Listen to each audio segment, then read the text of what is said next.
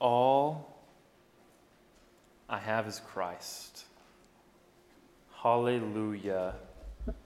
Jesus is my life. Church, that really, really needs to be our anthem. We are to be consumed with Christ. He is all we need. And as Pastor Mark prayed, the same words of the Apostle Paul in Romans chapter 11, all things are from him, all things are through him, and all things are to him. To him be the glory forever and ever. Amen. Jesus Christ is so worthy to be worshiped. Let us pray. Lord, oh Lord, we need you. Lord, you have blessed us with the opportunity to be here this morning, Lord, by your divine providence, by getting us out of bed to come here. Lord, with whatever motivation that you use to get us here, Lord, we are here.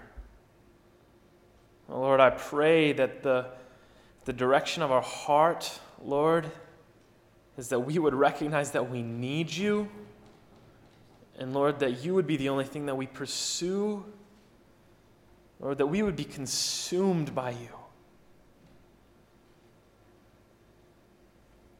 Lord, I pray that I would just be a signpost, Lord, a channel of your grace. Lord, that I would be nothing more than just a sign pointing to you. Lord, that your words would be poured forth from my mouth this morning. Lord, that you would be exalted and lifted on high. Lord, that our hearts would be softened and humbled and prepared to receive your word. Lord, that we would hear your word, love your word, and obey your word this morning. Lord, less of us, more of you. Lord, be exalted as we seek you, as we desire to understand your word. Lord, illuminate your text to us. And Lord, let us receive it with gratitude as your Spirit applies these truths to our lives as we seek you throughout the week. God, you are so good. Be exalted. In Jesus' name I pray. Amen. Up until now, in Paul's letter to the Colossians, he has laid the groundwork of who Christ is. He has explained the spiritual realities of what Christ has done positionally for you, and he has warned against false teaching. Now, as we get to Colossians chapter 3, verse 1, we see a shift in the letter. In fact, the word therefore, or as some of your translations say, if then, or so, or since, all these words are sequential and signify transition. I prefer the translation that uses therefore, because when we see this word, we should ask ourselves, what is the therefore? And in this context, the therefore is meant to connect everything in Paul's letter up until now, as summed up with Paul's phrase immediately after he says therefore, which is, if you have been raised up with Christ. The therefore then is leading us to an if-then situation. So let me explain, because this will not only help us understand this specific text, but also it will give you some further Bible study tools for your own personal study when trying to decipher the Scriptures. Essentially, Paul is saying that the phrase, if you have been raised up with Christ, is the summation of everything that he has written thus far in chapters 1 and 2. For instance, in chapter 1, verses 15 through 20, Paul explains who this Christ is that we have possibly been raised up with. We see that Christ is the supreme and sovereign ruler of the universe, that Christ is 100% man and 100% God. We see that Christ is the only one worthy of worship. We see that Christ is the one who created the world, and Christ is the one who sustains the world. And we see that Christ is the one in whom belongs the inheritance, that is the world. He is the one who purchased your redemption by bearing your penalty on the cross, and He is the only one who defeated death once and for all, thus giving you a certainty of resurrection and eternal life with Him. This is the Christ whom we have been raised up with, if indeed we have been raised up. Doesn't this Christ sound awesome? Apart from Him, life has no meaning and we are doomed. But with Him, life has meaning, satisfaction, fulfillment, and everything pertaining to abundant life and godliness, including perfect joy, perfect peace, and whatever other spiritual fruit you are after. It is all found in our glorious Lord and Savior, Jesus Christ. So when Paul says, if you have been raised up with this Christ, this is the Christ in whom he is talking about. The Christ from chapter 1, verses 15 through 20 that we just described. This means that our life can have this true abundance that was also true of him. And we get to spend eternity with him because he can raise us up. How? Well, as the verse portrays, if he does it. Again, Christianity is not about what you do, the things you see, or secret information you know, like all the false teaching in Colossae says. But Christianity is about Christ in you, the hope of glory. As Colossians 1:27 says, this is the mystery, Christ in you, the hope of glory. It is Christ who saves you, and it is Christ who sustains you. The Christian life is designed to be 100% God and 0% you. You were created to be dependent upon Him. And as you rest in that dependence upon Him, Christ will do His work in you, causing you to be obedient as promised in Ezekiel chapter 36. As the Bible school, the founder of the Bible school that I went to always said, it takes God in the man for man to be the man that God made man to be. Again, it takes God in the man for man to be the man that God made man to be. You are not created to live the Christian life in your own strength. It's impossible. Only Jesus can. And only Jesus did so. And the Christian life is you dying to self so that Jesus may now live in you. If Jesus is not alive in you, then you cannot live the Christian life. It takes God in you for you to live the Christian life. So again, if you have been raised up with Christ, that phrase in verse 1 means that Christ, from chapter 1, verses 15 through 20, lives in you, like chapter 1, verse 27 says, and that you have received Him, like chapter 2, verse 6 says, and that you are now complete in Him, like chapter 2, verse 10 says, and that the Spirit is in you and has sealed you, like Ephesians 1:14 says, and that you have all things now pertaining to life and godliness in Him, as 2 Peter 1:3 says. And according to chapter 2, verses 11 and 12, that you have been circumcised and baptized spiritually in Him. That you, according to chapter 2, verses 13 and 14, have been forgiven, made alive, and set free from the law in Him. And in chapter 2, verse 20, that you have died with Him so that you may now live with Him. All of that, what we quickly just ran through, Paul says, can be summed up in if you have been raised up with Christ. Because if all of that is true of you, that the Jesus we read about in 1:15 through 20 is now in you, that you walk in Him, that you've received Him, that you're complete in Him, that you've been baptized and circumcised in Him, that you've been forgiven in Him, made alive together in Him, that you've died with Him, if all of that is true, then you have been raised up with Him, and vice versa. If you have been raised up with Him, then all of those things, Paul says, is true. Amen. And so chapter 3, verse 1, therefore, if you have been raised up with Christ, is the summation sentence for all of chapters 1 and 2.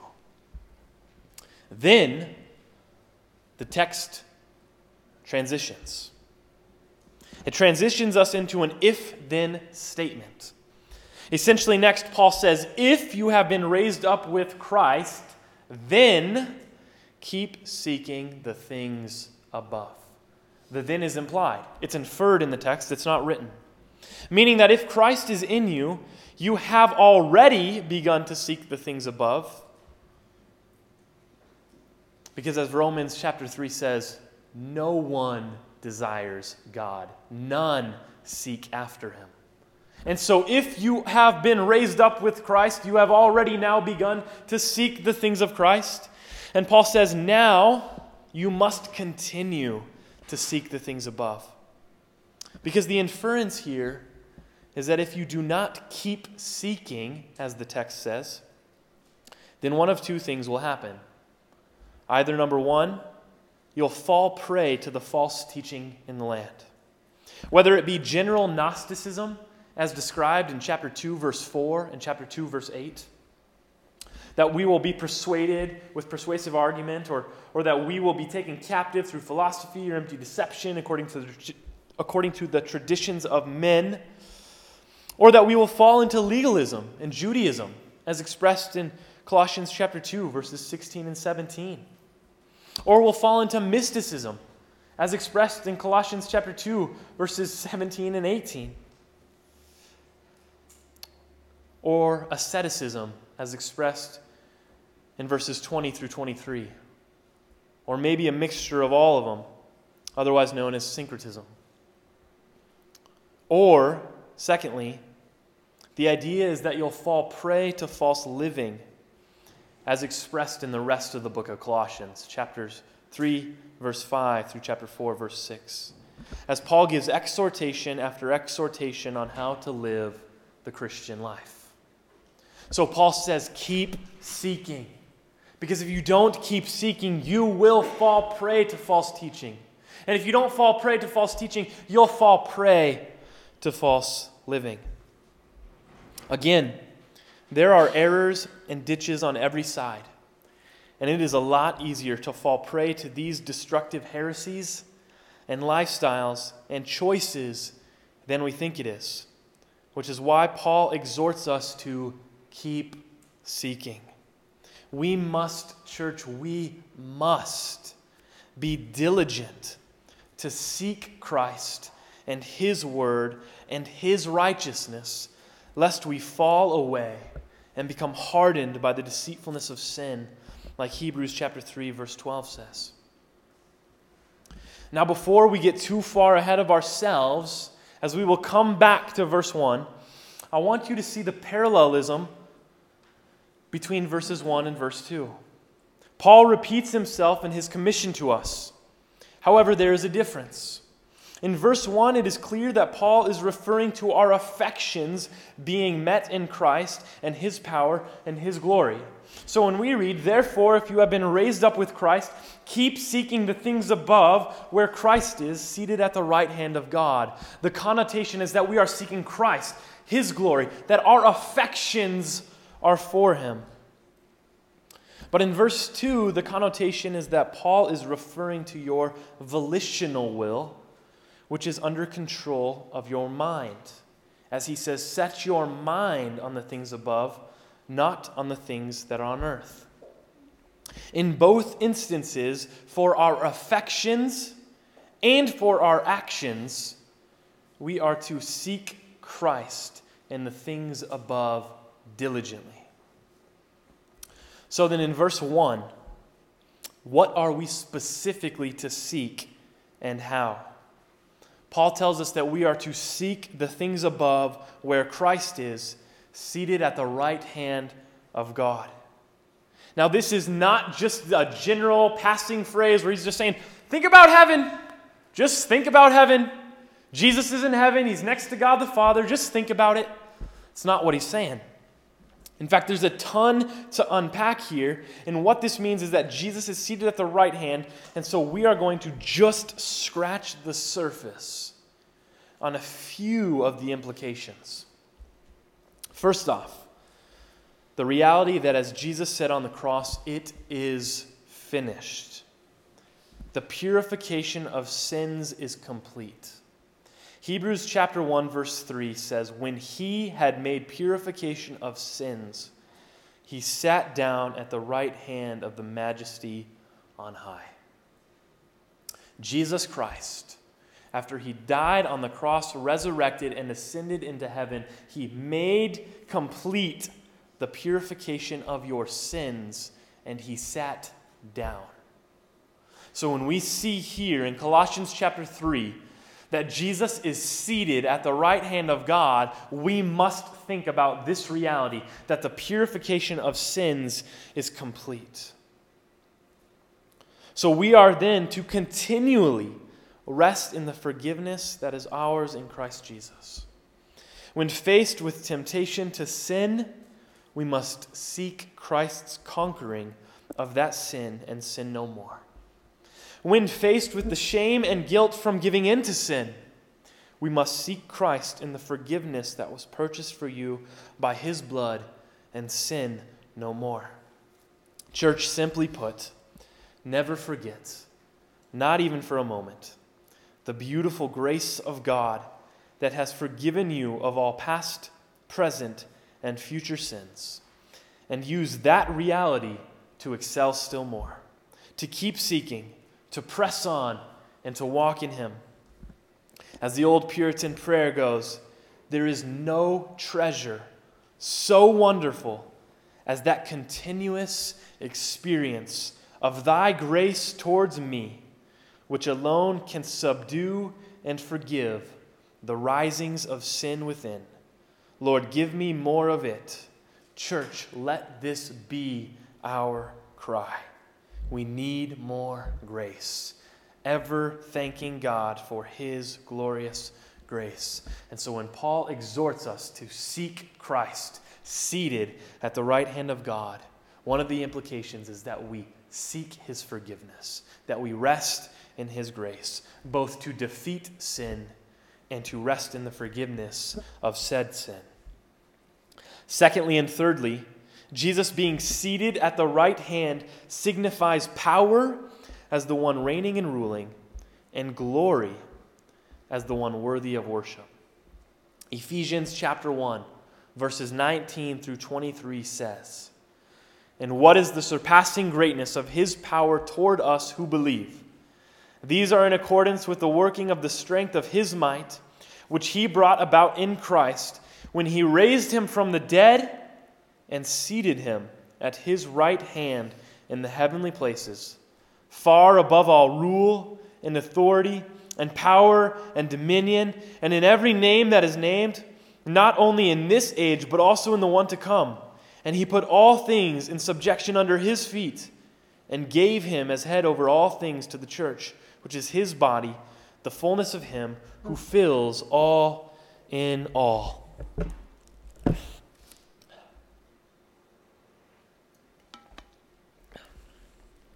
So, seeking Jesus in this way will reveal that we are to honor and revere him for who he says he is. And he says he is Lord. He is master. He is in control. And Paul says here that all things are in subjection to him. We read in the Psalms that all things created worship him. Even the rocks, the mountains, the stars, they all worship him all the time as they are in constant subjection to him. Yet we, are the only creatures that rebel from our created purpose to worship Him. And instead, we often worship self, or we worship a false depiction of God that we have created. In Luke chapter 6, verse 46, as Jesus is speaking to the masses, He says, "Why do you call me Lord, Lord, and do not do what I say?" And then goes on to say,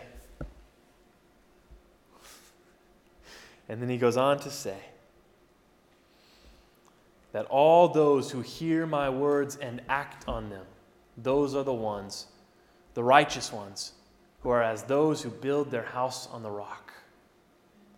We have to hear God's words and act on them. Do you hear the confusion in Jesus' voice when He says this? Why do you call me Lord, Lord, yet you don't do what I say? It doesn't make sense. You call me Master, yet you do not obey me. Christians, as we profess to know Christ, what we are saying is, Jesus, you are my Lord. And when we live in sinful rebellion against Him, we say, Lord, you are Lord of my life, but I don't care. I don't want to serve you. I don't want to honor you. The only ones who truly submit to His lordship, as expressed in Him being seated at the right hand of God, are those who say, as Jesus says, those who act on the words that He says. Why? Because just as Jesus had one governing desire, which was to honor and obey the Father, we too will have that same desire if we are Christians. Because if we are Christians, then that means that Jesus lives in us. And if He lives in us, He will live His life out in us, just as He did on earth. Guys, we just sang before this sermon, Jesus is my life.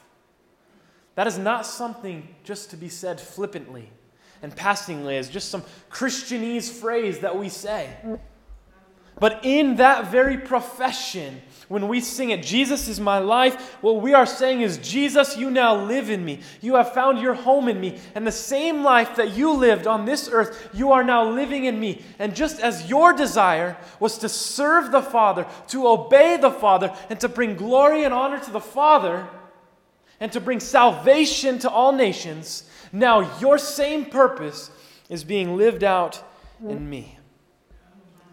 And this is why Christianity can demand obedience without it being legalism. Because the truly converted will obey and long to obey by the power of Christ in them. Does it mean you'll be perfect? Absolutely not. That's why Paul says, keep seeking. Because you haven't yet arrived, and you won't arrive until the day of completion, as Philippians 1:6 says. But you are still to press on, working out your salvation, knowing that it is God working in you and through you, just as Philippians 2:12 and 13 says. And again, His position in heaven reveals that we are to worship and glorify Him. Church, that needs to be our chief motivation in life, and when it is, we are most joyful. To illustrate this, let's go to Exodus chapter 32, where you will see a bad example of this, as well as a good example of this. We looked at this on my life group on Thursday night. There's your shout out, Myrna. This passage, so obscure, been taught wrong for centuries. In Exodus chapter 2, we see the infamous story of the golden calf. What we see is Moses is on the mount for 40 days with the Lord. And as he's getting near to the end of his time, God says, go down to your people, for they are worshiping this golden calf. And what we see play out is that the Israelites say in verse 1 of chapter 32, come, make us a God who will go before us.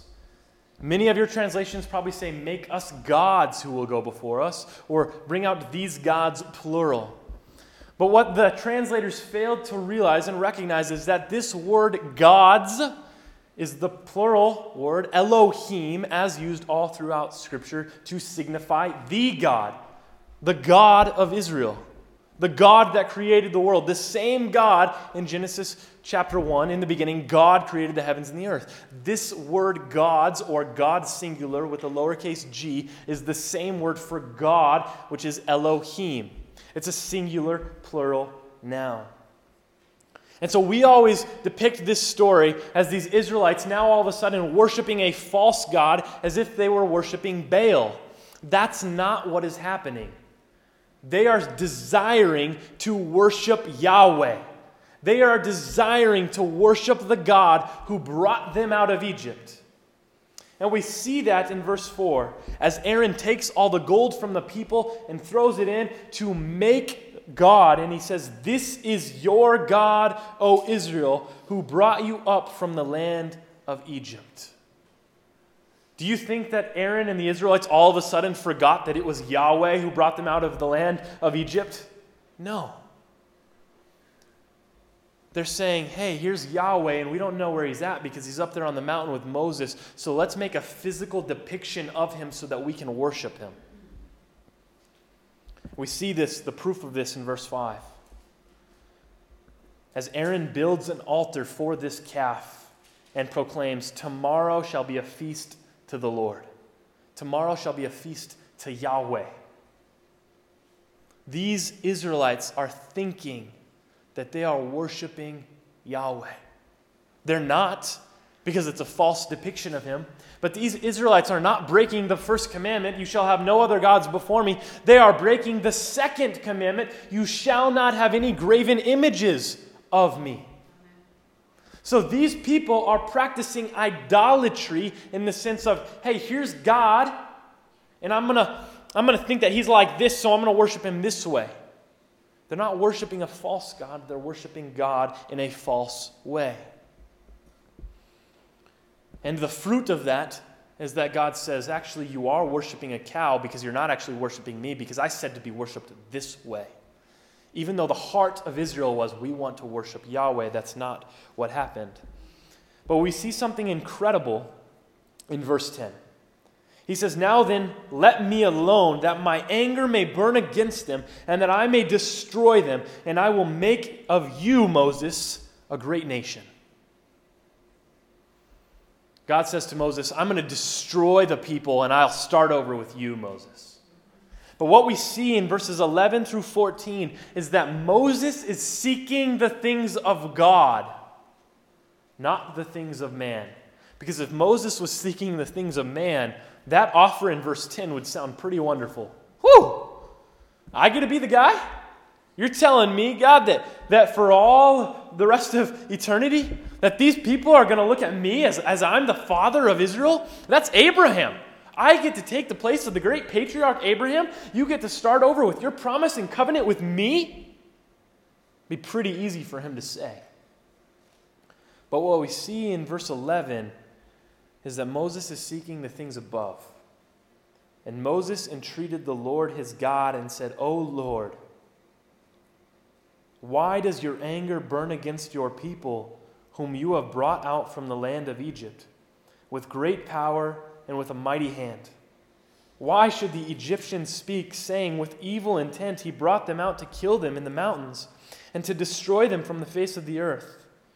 Turn from your burning anger, and change your mind about from doing harm to your people. Remember Abraham, Isaac, and Israel, your servants to whom you swore by yourself and said to them, I will multiply your descendants as the stars of the heavens, and all this land which I have spoken I will give to your descendants, and they shall inherit it forever." So the Lord changed his mind about the harm which he said he would do to his people. Now don't get lost in the weeds. Moses does not change the mind of God as if God is someone that can be changed or swayed. What we see here is Moses in his prayer to God is seeking God and God's will, and he knows the word and he knows the promises. And Moses knows, wait a minute, God, You can't do this. You can't start over with me. You promised Abraham that from his seed, all the nations of the earth would be blessed. You rescued Israel from Egypt and told them that you would proclaim your glory in all the land. And so if you destroyed the Israelites in the land right now, what would that say to the Egyptians? You're not a God worthy to be glorified. So God, you can't do this. Your word says otherwise. And so God, as we anthropomorphize him, says that he changes his mind. God doesn't change his mind. God deals with Moses to reveal what's in Moses' heart. And what's in Moses' heart is seeking the things above.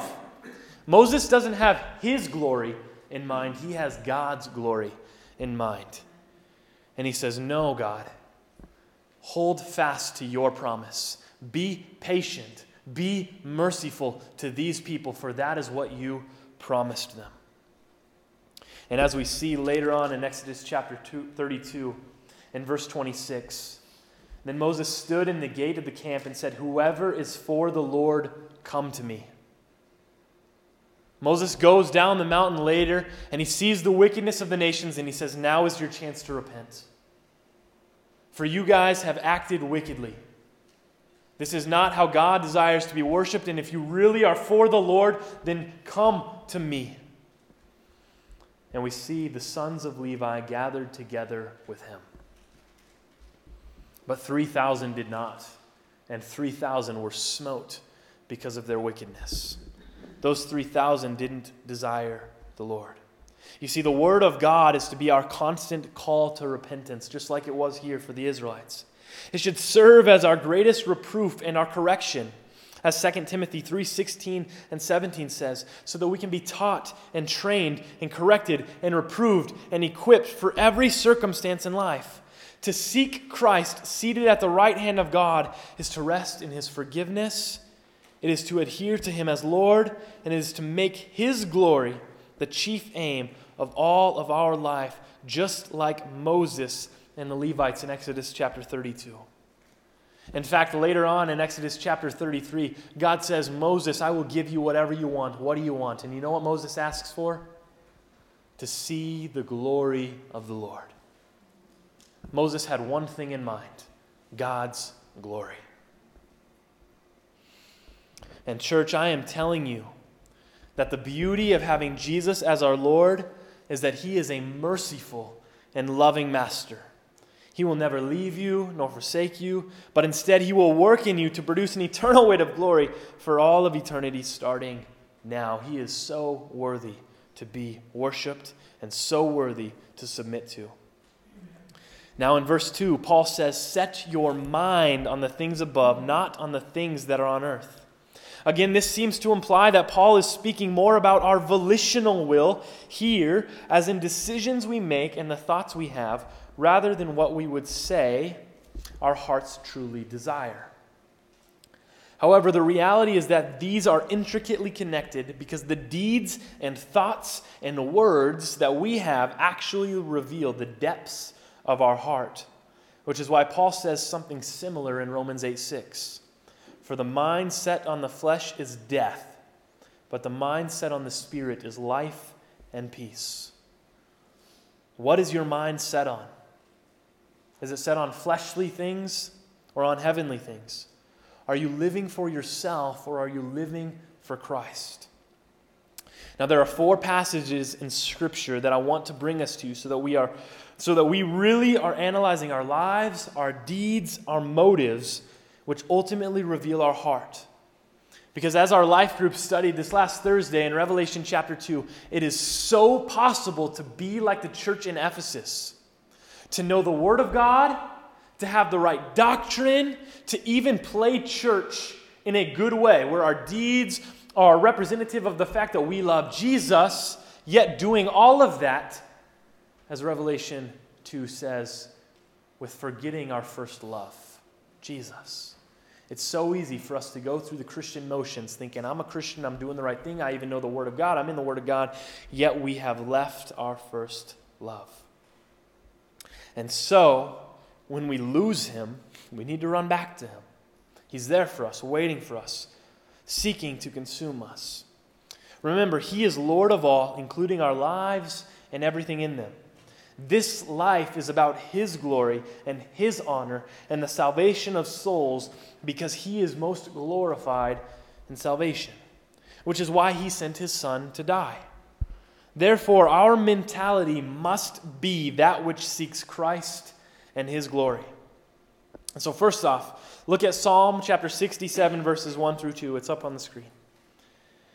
David cries out, "God be gracious to us and bless us, and cause his face to shine upon us, that your way may be known on the earth, your salvation among all nations." Why does David pray for blessings? So that God's way would be known on the earth and that salvation would come to the nations. David has zero desire to be blessed just for being blessed sakes. He says, "Lord, bless us, cause your face to shine upon us, so that your way would be known, so that salvation would go to your nations and your people." Are we using the blessings that God has given us for the same purposes? Remember, this is Paul's exhortation for us in Colossians chapter 3, verses 1 through 2.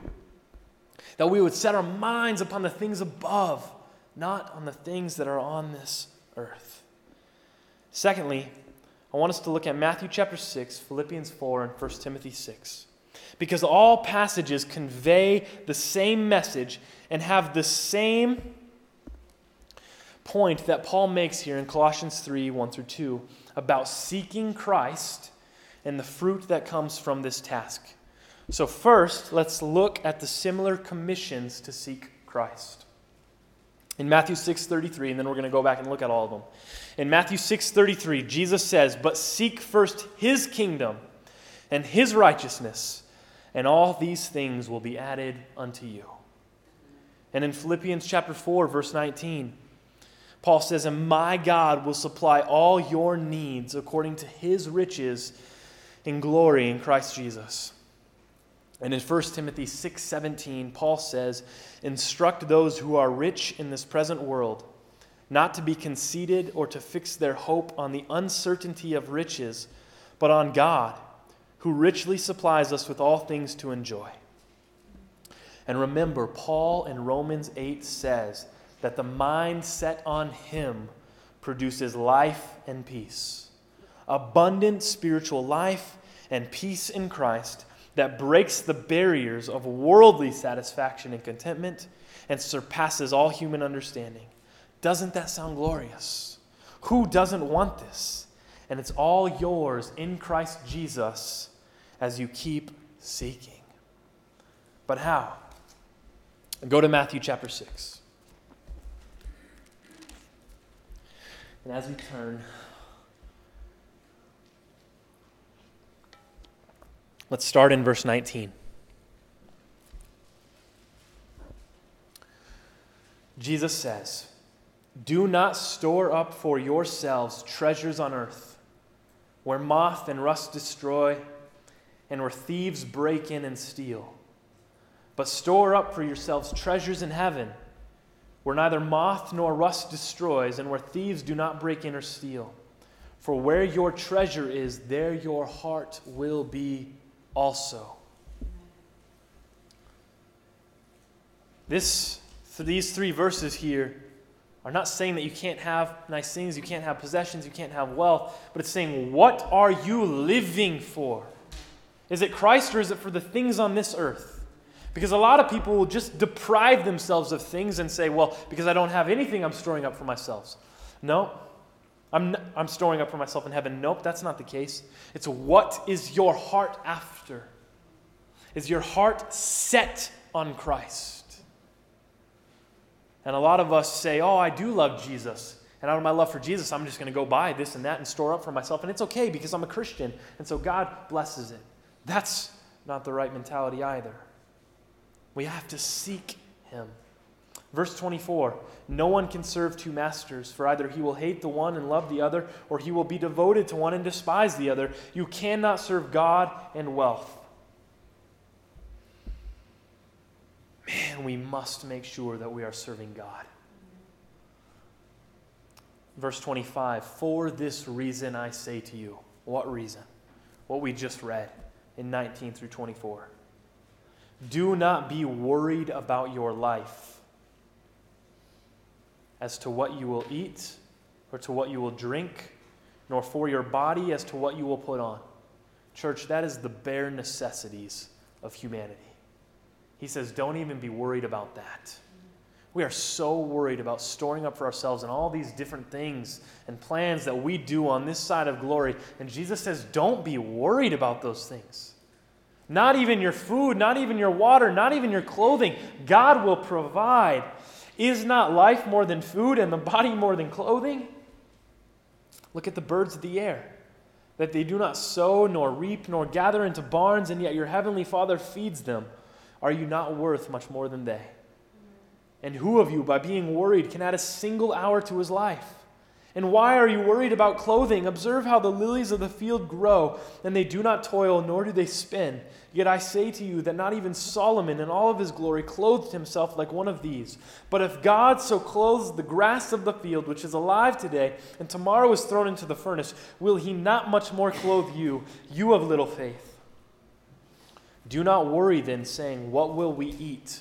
Or what will we drink? Or what will we wear for clothing? For the Gentiles eagerly seek all these things.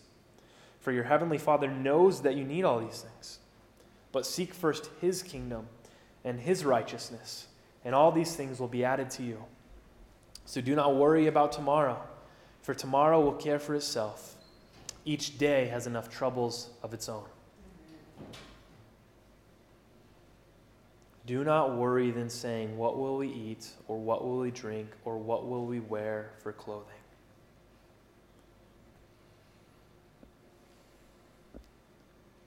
Satan so desperately wants us to get off track and to think that we are owed these things, that we are owed a life of satisfaction in the physical sense on this side of glory, that this life is for us, that this is some sort of waiting period or waiting ground until we get into eternity where everything is just perfect, as we're waiting in the perfections of God forever. And so Satan says, so while you're here, just live it up, man. You're a Christian, do your thing. It's okay, have whatever you want. Just live your life. Pursue the things. God wants you to have them. After all, God's good, right? He gives good gifts. So give yourself good gifts and do it all in the name of Jesus. And Jesus says, don't even worry about the things you eat or what you drink or where your clothing will come from. God will provide. Amen. Philippians chapter 4, let's go there. Philippians chapter 4, verse 4. Paul says, rejoice in the Lord always. Again, I will say rejoice. As Paul is in prison when he's saying this.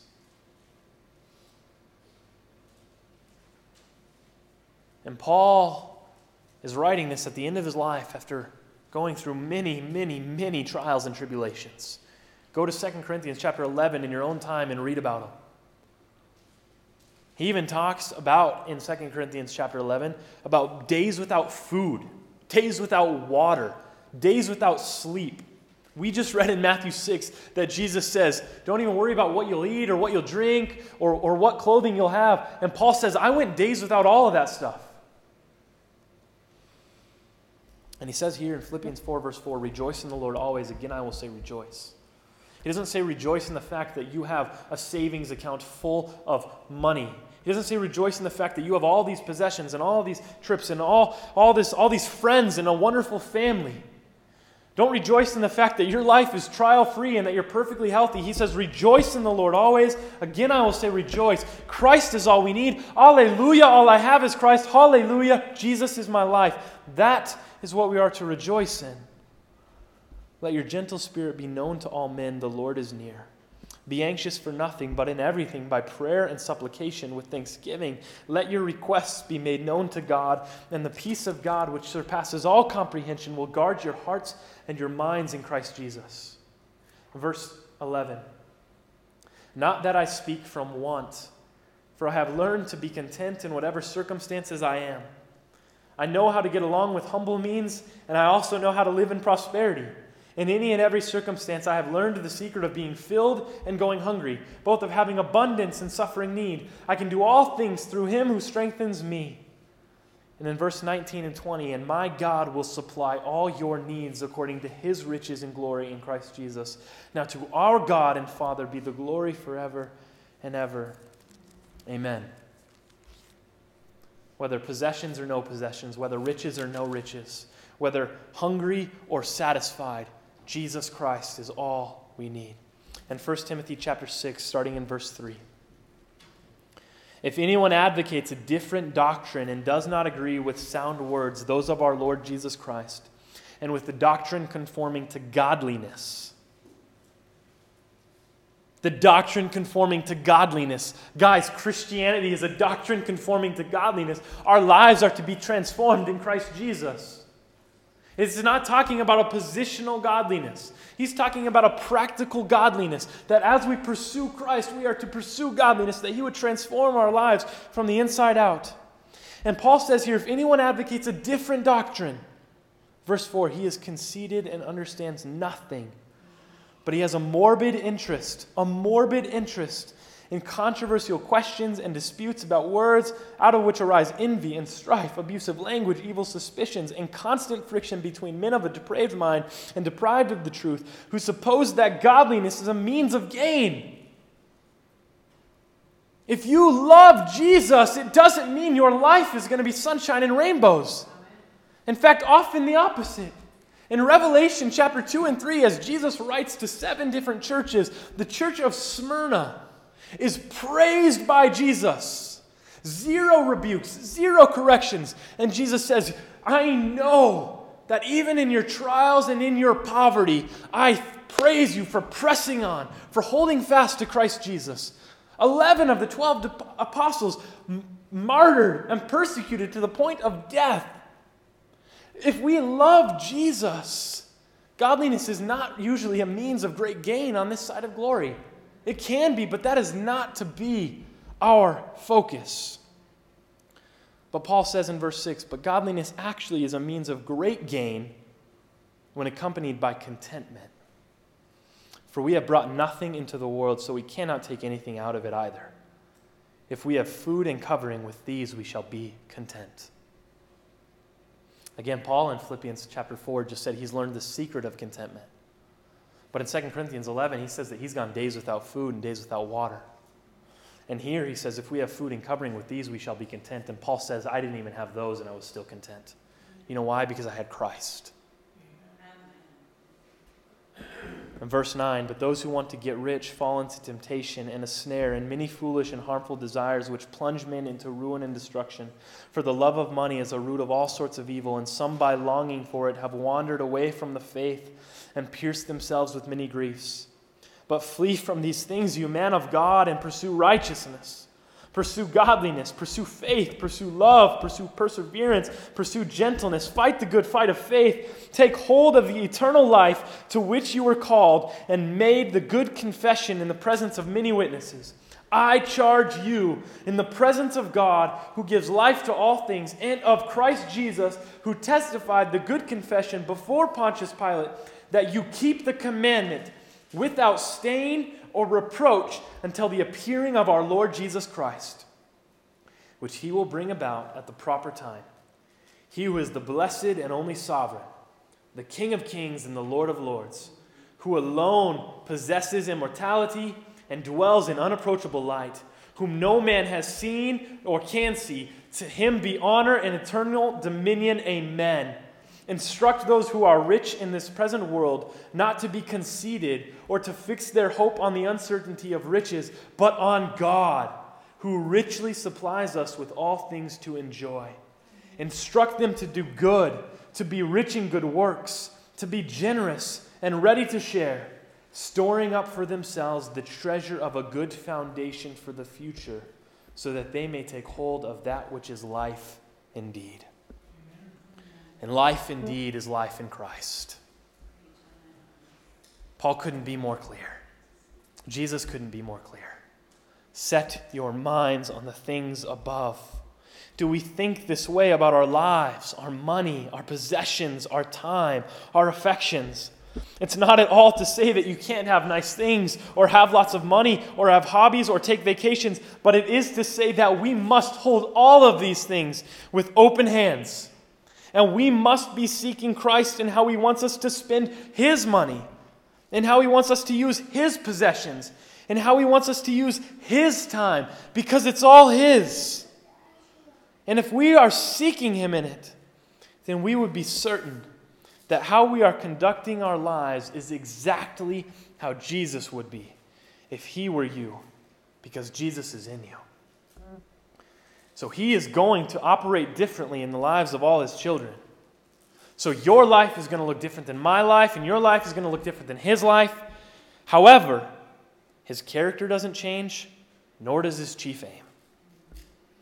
He desires for Himself to be glorified and for people to be saved. And if your life is not geared around those two things, then you are not living as if Christ were in you. And the only way to live as if Christ were in you is to die to self so that Christ may live in you. Is your life being lived for the glory of Christ and the salvation of souls? If so, that will affect the way you spend your time, your money, your affections, your energies. Because it's all Christ's. All things from Him, through Him, to Him, for Him, to Him be the glory.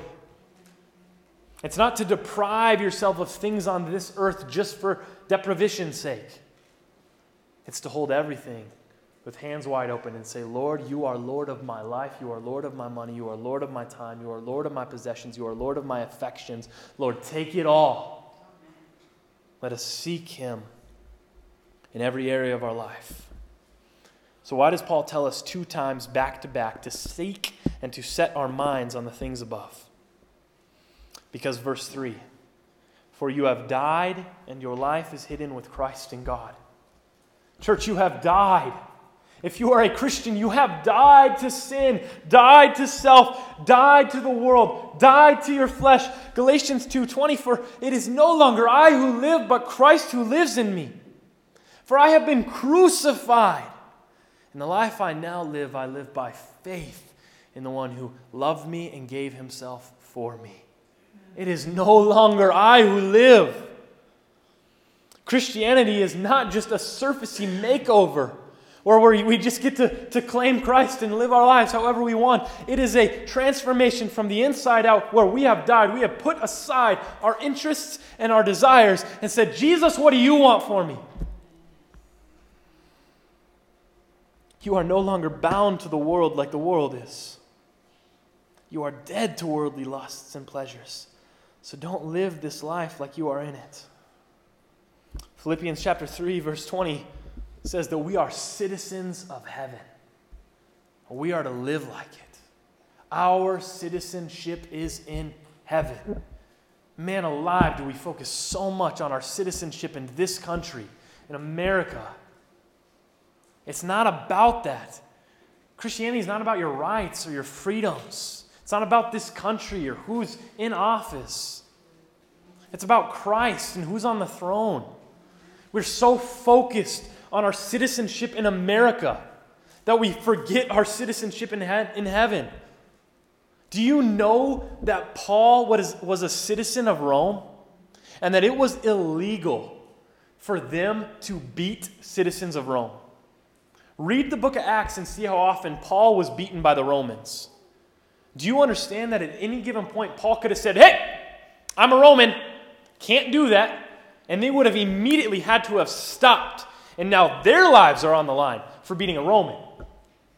Yet Paul endured the sufferings for Christ. We look at the state of our country, and we think, oh, what are we going to do? We got to protect our rights and our freedoms, and we got to store up for ourselves here. Oh, it's going down the drain. Picture yourself Paul's life. AD 60, Rome. Nero reigning and ruling. What we're facing in America is not even close to what the early church faced. And you know what the early church did? They entrusted themselves to the Lord. They endured suffering, endured persecution, submitted themselves to the government, to the reigning and ruling authorities, and said, Christ is my life and I'm going to pursue him, even if that means the seizure of my property, the seizure of my possessions, the loss of friends, the fact that the world is going to hate me. I'm going to entrust myself to Christ. And you know the fruit of that? Not only did they inherit eternal life and the spiritual joys of living on this side of glory, as Paul talks about here in Philippians 4, perfect joy, perfect peace, able to rejoice, but Rome 300 years later was a Christian nation. Rome wasn't a Christian nation because all the Christians got together and said, hey, let's fight against the government. They said, hey, let's entrust ourselves to the one who judges righteously. And whether or not our life is good in the physical sense, we're going to live for Christ. Our life, we have died to self and we are hid with God. This is not your home. Don't store up for yourself here or live it up while you're here. This life is to be about Christ and his glory and the salvation of souls. Make that your aim, Paul says. That may sound daunting or unreasonable, and well, it would be if it were left up to us, because that is a task that we are not able to accomplish on our own. However, it isn't. It isn't left up to us. As we've read and studied, if you're a believer, Jesus lives in you. Your life is hidden in him, and in him you have been made complete. So as you rest in those truths and seek to know him more, the Spirit will lead you. You see, Pastor Mark and I cannot tell you how to live your life in a lot of areas. We can't tell you how to spend your time and how to spend your money and what to do with your possessions or what to buy. Only the Spirit can. We're about to transition into the rest of the book of Colossians. That's exhortation and after exhortation on practical exhortations for us to live the Christian life. They're kind of vague. Be hospitable. Well, maybe that's different for you than it is for that person. It's the Spirit who has to apply it to your life. But I promise, as you pursue Jesus relentlessly, as implied here by Paul in Colossians chapter 3, verses 1 through 3, he will lead you to do things you never thought were possible.